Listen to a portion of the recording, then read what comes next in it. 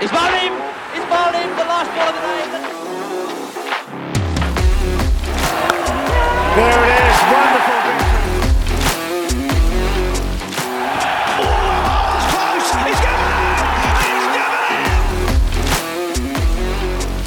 Hello and welcome to Endless Summers, an Australian Test cricket history podcast.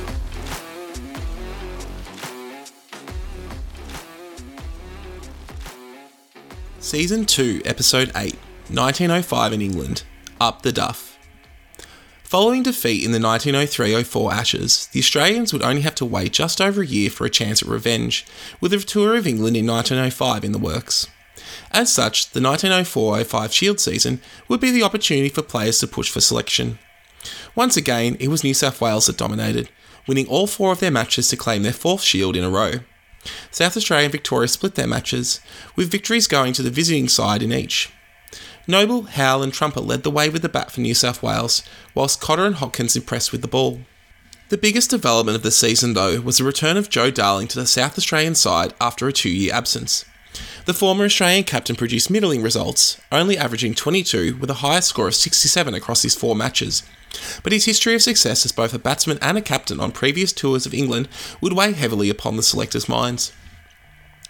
Meanwhile, off the field, the stop-start attempts to create a National Board of Control for cricket in Australia were finally reaching a crescendo.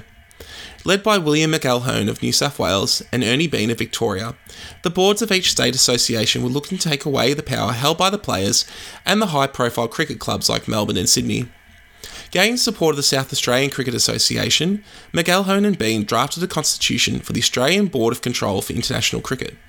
This board would be responsible for organising all tours of and by Australia, as well as the appointment of umpires and admission of any changes to the laws of cricket. On the 6th of January 1905, representatives of New South Wales, Victoria and South Australian associations signed the draft constitution of the board. The constitution had been structured in such a way as to give those 3 states control, with each allowed to sit 2 delegates on the board. Test and Shield players would be allowed to nominate 1 delegate each. Many of the associations would dominate the 8-person board. Queensland, Western Australia and Tasmania were not invited to join, which would cause issues down the road as English authorities would not consider the board to be representative of Australian cricket as a whole. However, this move had strong pushback from the groups most likely to lose out in the creation of the board. Key players in South Australian cricket in Clem Hill, Joe Darling and George Giffen opposed the creation of the board, meaning that South Australia wouldn't immediately sign up and only attended the first meeting as observers. The major cricket clubs, who had enjoyed a degree of power in local affairs like the Marylebone Cricket Club did in England, were also against the move. The Melbourne Cricket Club had written to other Victorian clubs explaining why a board was not needed, for example. McElhone and Bean pushed on though, and even offered for the soon-to-be-established board to fund and organise the next tour of England. Unwilling to cede control to a body they had little faith in, the players declined, funding the tour via a loan from the Melbourne Cricket Club. This was a direct snub of the board, as McElhone and Bean both had a loathing for the Melbourne club. This, however, would be one of the last gasps of player dominance of international touring, as it would be the final time the players would have a key role in selecting the touring squad and captain. After his return to Shield cricket, there was little surprise that Darling was chosen for the squad, given his history of success touring England. He would also return to his position as captain. Many experienced tourists joined him, including Noble, Armstrong, Hill, Trumper, Hopkins, Duff, Gregory, McLeod, Kelly and Howe. 3 new tourists would join the side, with Cotter and Gers, who had made their debuts in the previous series, joined by Phil Newland from South Australia as the backup wicketkeeper. This selection came as somewhat of a surprise, as Hanson Carter, who had been the reserve on the 1902 tour, was seen by most cricket pundits as a superior wicketkeeper and batsman to Newland. The main reason for Newland's selection seemed to be that he came from a family well connected with the Adelaide establishment, of which Darling was well acquainted, which got him a spot on the tour. The most surprising omission was that of Jack Saunders, with the side travelling without a left-arm bowling option. It would come out subsequent to the tour that he had been deliberately omitted due to fears he may have been called for throwing, something which would never happen across his 14-year career. The 15th man in the squad was another previous tour veteran, Frank Laver. Whilst a quality player in his own right, the main reason he was chosen for the tour was to act as a team manager and treasurer, a role filled by Ben Wardle in previous years. Laver was extremely popular and was always focused first and foremost on the needs of the players, which would cause conflicts in later years when the board would prefer a man aligned with their interests in charge of tour finances. The tour also saw the introduction of an official scorer and baggageman in Bill Ferguson. Ferguson came about the job by chance, as he was a patient at Monty Noble's dentistry practice. Ferguson will remain in the role of team scorer for the next 52 years. The 1905 tour would take a different path than their predecessors. Instead of departing from Adelaide and heading across the Indian Ocean and through the Suez Canal, this side would begin with a tour of New Zealand before travelling across the Pacific and stopping in Fiji.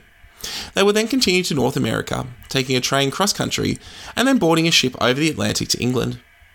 Darling, though, would take the more direct route to England and miss the New Zealand part of the trip, leaving the captaincy of that to Noble. Following the completion of the Shield season, the Australians departed for their tour of New Zealand.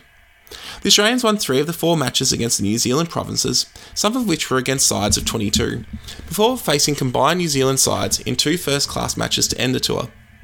The New Zealand side featured 2 former Australian Test cricketers, Harry Graham and Sid Callaway, who had moved to New Zealand following their Test careers, whilst the matches were umpired by first Test hero Charles Bannerman. The first match was drawn, but featured an outstanding all-round performance from Armstrong, who scored a century before taking 5 wickets in each innings. The second match was a victory by an innings and 358 runs by the Australians, with Trumper and Hill scoring rapid-fired centuries and sharing a partnership of 269. The Australians also played a match against an 18 of Fiji during their stopover, before completing their journey to England via the overland route through Canada and the USA. During the trip, Newland fractured his jaw playing a deck cricket match, causing him pain for much of the tour. The Australians arrived in England on the 26th of April, 8 days before their first match at Crystal Palace against the Gentlemen of England. Darling joined the squad and took charge, whilst the Gentlemen were captained by W.G. Grace and also featured McLaren, Fry, Warner and Jessup. Les Poitevin, who was from New South Wales and had nearly played for Australia on the previous tour, was also in the Gentlemen's side. The Australians set a massive target of 641 for victory, built around 162 from Monty Noble, but the match ended in a draw with the Gentlemen 3 wickets down. On the other side of the world, the first meeting of the board control was taking place right as the Australians took the field against the Gentlemen. This was done by design to make sure that Darling, the most implacable opponent of the board, would be away for 4 months due to the Ashes tour, allowing them time to establish control and prepare for his return. It also gave them time to crush opposition coming from the Melbourne Cricket Club. The opening meeting was dominated by New South Wales and Victoria, with South Australia and Queensland only sending observers, whilst WA and Tasmania refused to send anyone. The other states would join over the following years, leading to the consolidation of power over cricket within the board. The Australians continued to build up to the first test, taking place at the end of May in Nottingham. They played 6 further matches in that time, drawing the first 2 before going on a 4-match winning streak, defeating Oxford University, the Gentlemen of England in a return match, Yorkshire and Lancashire by big margins. The outstanding bowler was Laver, ostensibly there as the treasurer, who took 46 wickets in 5 games with his right-arm mediums, including 13 against Oxford and 12 against Yorkshire. Armstrong also excelled, scoring 112 against Nottinghamshire and a mammoth 248 not out against the Gentlemen. The match against Surrey was also notable as they faced the young Jack Hobbs, who was featuring in his debut season, a man who would go on to be one of the biggest adversaries faced by Australian bowlers in years to come. The Australians then went into the first test at Trent Bridge full of confidence, looking to make sure that the loss in 03-04 would just be an aberration. Laver's form made him impossible to ignore, whilst the top 6 of Duff, Trumper, Hill, Noble, Armstrong and Darling was arguably the best put together by any Australian side to that point. Cotter, Gregory, McLeod and Kelly made up the rest of the side, with Hopkins, Gers, Howell and Newland all missing out. The English side that the Australians came up with was one of the best organised that the home country had put together. For the first time, the English authorities prioritised Test cricket above county cricket and made sure that the best players would be available for selection. They also overlooked Archie McLaren and Pelham Warner as possibilities to captain and settled on Stanley Jackson. Jackson was an excellent choice, as players like McLaren and Fry, who had previously bristled at playing under what they considered to be lesser players than themselves, had no such complaints about playing under Jackson. That said, the English still had some difficulty putting together their side. George Hurst, otherwise a first-choice selection, was struggling with a leg injury and was not selected, whilst Fry damaged a finger badly prior to the match and sat out, despite being in the original squad. The team was still a strong one, with all players having played tests before. Jackson was joined by Hayward, Jones, Tildesley, McLaren, Jessup, Lilly, Rhodes, Arnold and John Gunn. The 11th man was a dangerous Bosanquet, fresh off his success down under the previous tour. The pitching conditions for the opening day's play could scarcely have been better, as put by Wisden, and when Jackson won the toss and elected to bat, the 15,000-strong crowd were expectant that the home side would run up a big score. Hayward and Jones opened for England, facing the bowler of Cotter and Laver. The two bowlers complemented each other well, as Laver's consistency at one end allowed Cotter to attack with raw pace. The young fast bowler sent numerous balls past the batsman's nose, with the keeper standing well back and taking them above his head. He bowled 3 consecutive bumpers to Hayward before a sharp Yorker rattled the stumps, with Hayward bowled for 5 with the score only at 6. Tildesley came to the crease and took advantage of some wayward bowling to move the score along, but Laver's method at the other end also showed it could be effective when he bowled Jones for 6.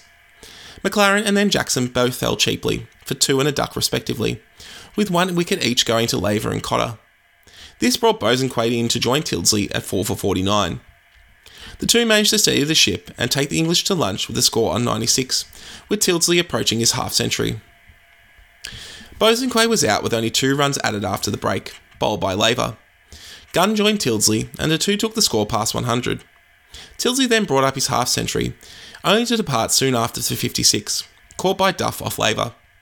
Next ball, new batsman Jessup attempted a wild slog, but was clean bowled, giving Laver his 5th wicket of the innings. Gunn, who was batting slowly, was joined by Lilly with the score at 7 for 119. Lilly batted pluckily and dominated a 20-run stand before Cotter managed to bowl Gunn for 8. Rhodes then joined Lilly and the two put on 48 for the 9th wicket, with Cotter being taken off due to some wild bowling leading to many byes being scored. Eventually though, Laver dismissed first Lilly for 37 and then Rhodes for 29, ending the English innings on 196 just before tea. Laver finished with the outstanding figures of 7 for 64 off 32 overs with 14 maidens. His consistent lengths and subtle variations doing the damage, although Cotter's pace at the other end also contributed to rattling the batsman's confidence as he finished with 3 for 64. With the English only posting what was considered a disappointing score, the Australians had the opportunity to take a big advantage in the match. Duff took strike and scored a single in the first over, was then caught low down at short leg in the second over off Arnold. This brought Hill in to join Trumper. Trumper was in imperious form, striking 3 boundaries, but then disaster struck as he strained his back. This caused him to retire hurt and take no further part in the game, a great blow to the Australian cause. Noble joined Hill with a score on 23.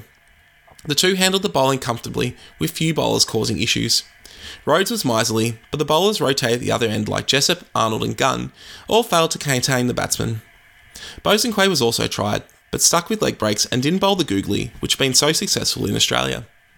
The two batsmen were together for over an hour and a half as they put on a century stand. Both reached 50 and looked set to see out the day. Here, Jackson turned to himself just before stumps. With his first ball, he had Noble caught behind for 50. Armstrong came to the crease and ran a leg by, but off the 4th ball, Hill was bowled by Jackson for 57. Darling came to the crease and survived ball 5, but not ball 6 as he was bowled for a duck. Jackson, taking 3 wickets in an over, had swung the momentum of the game. Cotter joined Armstrong, and the two managed to get to stumps without further loss at 4, effectively 5 down with Trumper's injury, for 158, still trailing the English first innings score by 38 runs. Day 2 commenced with Cotter going on the attack. He looked to move the score on quickly and give the Australians the lead. He struck 4 boundaries off 1 Jackson over and saw the score go up to 200. Here, Jackson replaced himself with Jessup, who managed to get Cotter to tamely hit a ball back to him to have him caught and bowled for 45. This led to a collapse, with Armstrong following soon after for 27 where he stumped off Rhodes, whilst Arnold came on and clean bowled McLeod for 4. Jackson then returned to finish off the innings, claiming the final 2 wickets to bowl the Australians out for 221, a lead of 25. The final wicket of Laver went to an excellent catch by Jones at slip, taking low down to the ground in his left hand. Jackson finished with the figures of 5 for 52, an excellent performance by the English captain that limited what could have been a substantial lead for the Australians. Buoyed by their efforts in restricting the Australians, the English set about putting together their second innings. They opened with Hayward and McLaren. This time Cotter bowled with a lot more control, but also less pace, meaning the batsmen were much more comfortable against him this innings. Laver also provided less of a challenge than in the first innings, with the batsmen content to leave balls outside the off stump and score when the bowlers erred straight. They managed to last the hour before lunch without losing a wicket and continued on afterwards. Here, McLaren began to be more adventurous, moving past 50 and handling a bowling attack that wasn't posing much threat with ease. With the scoring rate increasing and the partnership closing in on 100, Darling turned to Armstrong's leg breaks. He was encouraged to bowl a defensive line wide outside leg stump with 3 short legs. The batsman refused to engage with this, meaning whilst Armstrong bowled maiden after maiden, the batsmen were at little risk of getting out. The pressure of scoring was relieved at the other end, as particularly McLaren made the most of some loose bowling with some strong drives. After an hour at the bowling crease, Armstrong finally managed to get Hayward to play a false stroke, having him caught by Darling a deep square leg for 47.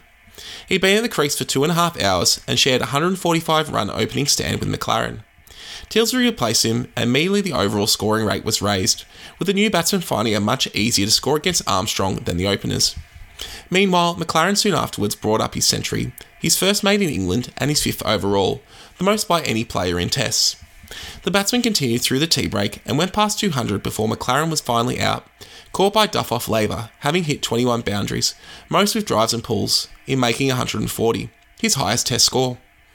Jones joined Tilsley and the two put on a further 54 runs before Jones was bowled for 30 by the seldom used bowling of Duff. This brought Jackson to the crease to join Tilsley. Tilsley went past the 50 mark for the second time in the Test, was out shortly after, becoming Duff's second victim when he was caught and bowled with the score at 301. Bosanquet could only manage 6 before his stumps were scattered by Cotter. Play ended shortly after, with Rhodes having joined Jackson at the crease, the English at 5 for 318, with a commanding 292-run lead going into the final day. Day 3 commenced after a slight shower, with the English looking to bat for a period of time to take the game out of the Australians' reach before declaring. The shower had freshened up the pitch and, if anything, made it easier for batting. Jackson and Rhodes faced little difficulty in scoring quickly, with the Australian bowlers unable to make any serious incursions in the morning's play. Labour was steady, but others, such as Cotter and Armstrong, came in for more punishment, with Cotter in particular not bowling with anywhere near the pace of the opening day. Jackson moved past 50 within an hour of the commencement of play, whilst the partnership would go beyond a century when Jackson declared the innings closed on 426. Jackson ended on 82 not out, whilst Rhodes scored 39, with the two batsmen putting on an unbeaten 113 for the 6th wicket. This left the Australians with 401 to win, or, more realistically, 4.5 hours to bat to save the match. They were already at a disadvantage due to the absence of Trumper, still unable to bat due to his strained back from the first day. Darling promoted himself to open with Duff, and the two batted comfortably on the benign surface, managing to make it to lunch without loss with the score on 21. Jackson tried 4 bowlers, but none posed much threat, with Arnold struggling with a thumb injury. Following the break, little change, with the openers moving past a 50-run partnership with ease. At this point, Bosanquet started to cause some problems. With Rose at the other end keeping it tight, Bosanquet's variations kept the batsmen guessing. Finally, with the score on 62, Duff tamely patted one back to Bosanquet to be out for 25. This shifted the tempo of the match.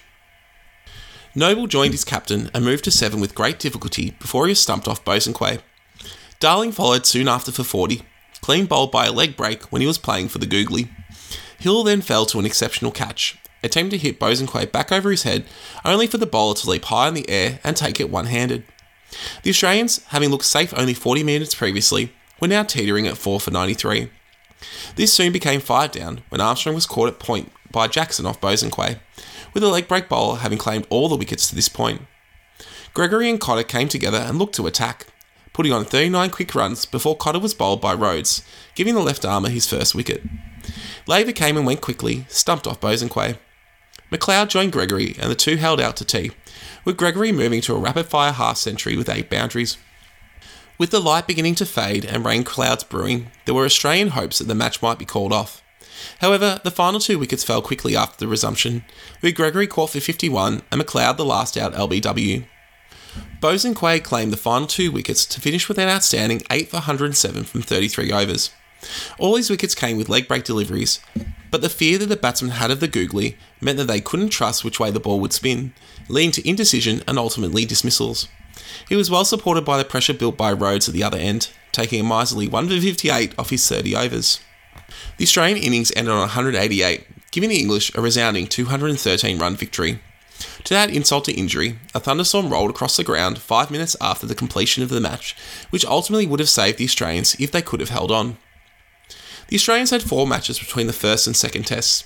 They won the first of these against Cambridge University, but the remainder were draws, all categorised by the inability of the Australian bowlers to create much inroads into batting lineups, with more than half of the opposition innings ending in declarations.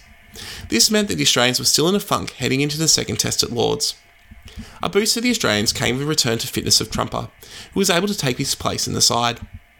They only made one change, with Hopkins coming in for Cotter, who was yet to recover his pace from the first innings of the first test. The English made two changes, with Fry returning after injury and right-arm fast-medium bowler Schofield Hay from Yorkshire coming in for his first matches against Australia, having debuted on a tour of South Africa in 1898-99. They took the places of Jessup and Gunn, with the selectors making the decision to continue to leave out Hurst on account of concerns around his leg. Jackson won the toss for the second time and chose to bat on a slow but not difficult pitch. England opened with McLaren and Hayward, whilst the Australians started with a steady bowling of McLeod and Laver. The batsmen were cautious, not trusting the pitch given the large amounts of rain in the lead up to the match. The batsmen made their way to 38 before Laver was replaced by Noble, who nearly claimed the first wicket. McLaren hit a ball in the air to cover point, where the usually safe Gregory dropped the chance. Other than that drop, the excellent Australian fielding played a role in keeping the scoring down, with only 59 runs coming in the first hour and a half. Darling turned to Duff, who finally got the first breakthrough, trapping Hayward LBW for 19 with a ball that kept low. He was replaced by Tildesley, who showed more energy in looking to score than his predecessor, taking the total along to 86 at lunch, with McLaren having moved to his half-century. Following the break, Darling turned to the bowling of Hopkins. With McLaren having moved to 56, Hopkins bowled a short one that McLaren attempted to hook. The ball kept low, however, and managed to bowl him, with the second wicket falling at 97. This brought Fry to the crease. Once again, progress was slow as the score crept past 100. Noble was bowling tidily, but without luck. Tildesley was more expansive of the two batsmen as the total approached 150. Laver was brought back and nearly bowled Fry before Armstrong got the breakthrough, having Tildesley caught at short leg for 43. This brought Jackson to the crease with a score at 3 for 149. As at Trent Bridge, the batsmen were finding it difficult to score off Armstrong's leg breaks pitched outside leg stump. As such, the score could only reach 175 as tea was taken, although the English made it there without further loss. Following tea, the score again moved on slowly, passing 200 before Laver had Jackson caught by Armstrong at slip, having taken 90 minutes to make 29. Neither Jones or Bosanquet could reach double figures, with a wicket apiece to Laver and Armstrong, whilst at the other end Fry passed 50. He got more support from Rhodes, and the two looked to be getting through to stumps before a double strike just before the end of the day saw them both dismissed, with Fry caught behind for 73 before Rhodes was bowled off the last ball of the day for 15. Both wickets fell to Hopkins, giving him 3 so far for the innings. The English ended the day on 8 for 258, with many pundits believing they had squandered the advantage of winning the toss by not batting more quickly. There was a heavy shower following play on day 1, but the second day began in bright sunshine. This had the effect of making the pitch more difficult as it dried out. The Australians got an immediate breakthrough, with Lilly trapped LBW by McLeod for a duck. The final pair of Hay and Arnold frustrated the Australians with a 24-run partnership before Laver ended the innings with a score on 282. Laver then joined Hopkins in taking 3 wickets for the innings, whilst Armstrong claimed 2 and only went for 41 runs in his 30 overs. With the pitch now challenging the batsmen, the English were hopeful of bowling Australia out for around 100. However, the Australian openers Duff and Trumper attacked the bowling, making it difficult for them to settle on a challenging length. Hay in particular came in for punishment, with Duff striking him back over his head into the pavilion, whilst Trumper flicked him over the leg side boundary. With the score racing past 50 in under half an hour, Jackson brought himself on and was immediately successful, clean bowling Trumper for 31. Hill came in at 3 and struck Rhodes to the leg boundary, but was then out for 7 off Jackson with a score on 73. Duff was out the next over without addition for 27, caught behind off Rhodes. Noble failed to make double figures when he became Jackson's third victim, leaving the Australians at 4 for 95. Armstrong and Darling then combined to take the Australians to 110 at lunch. Following the break, the two managed to move the score past the follow-on mark of 123, with Darling striking Jackson on the roof of the grandstand, before Armstrong was given out LBW to Jackson for 33. Gregory could only manage 5 before he became Rhodes' second victim. This brought Hopkins to the crease. He shared a 33-run stand with his captain to take the score on 171, before being dismissed, sparking a collapse of 4 for 10 to end the innings on 181. Darling was 8th out, top scoring for the innings with 41, before he was caught at cover point off Arnold. The final 2 wickets were claimed by Hay, but the stars were Jackson and Rhodes, with 4 and 3 wickets respectively. The English started their innings with 2 hours remaining in the day's play and a 101-run lead. The pitch was playing a lot better than at the start of the day, but this didn't benefit Hayward, who was caught at slip by Laver off McLeod for 8. Tildesley came in at number 3 and played second fiddle as McLaren played with much more freedom than the first innings and was particularly harsh on Laver, striking him to the off-boundary on multiple occasions. He was lucky to survive a caught and bowled chance from McLeod, however. Tildesley slowly built his confidence and looked set when he hit 2 cover drives for 4 off Noble, but was bowled off the inside edge for 12 attempting the same stroke. He was replaced by Fry at 2 for 63. McLaren to continue to push the score on, striking Armstrong for boundaries through the leg side and bringing up his second 50 of the match. The score cruised past 100 and McLaren moved on to 79 before he was bowled by Armstrong, who adjusted his outside leg line to be more attacking of the stumps. This drew even more benefits next ball when he spun a beautiful leg break that pitched on leg and hit the top of off, sending Jackson back for a golden duck. Jones could only manage 5 before he became Armstrong's third victim, but the end of the day prevented him from playing any more havoc, with the English finishing on 5 for 151, with Fry 36 not out, a lead of 252, giving them a strong platform to push for a win on the final day. However, the weather had other ideas, with rainfall so bad that the game was called off by 1:30 p.m. the next day. The Australians probably breathed a sigh of relief, given they would be facing a similar challenge to what they had in the first match. It meant that the series scoreline will remain at 1-0 to England before the third test at Headingley in early July. This is the end of part 1 of our episode covering the 1905 Tour of England.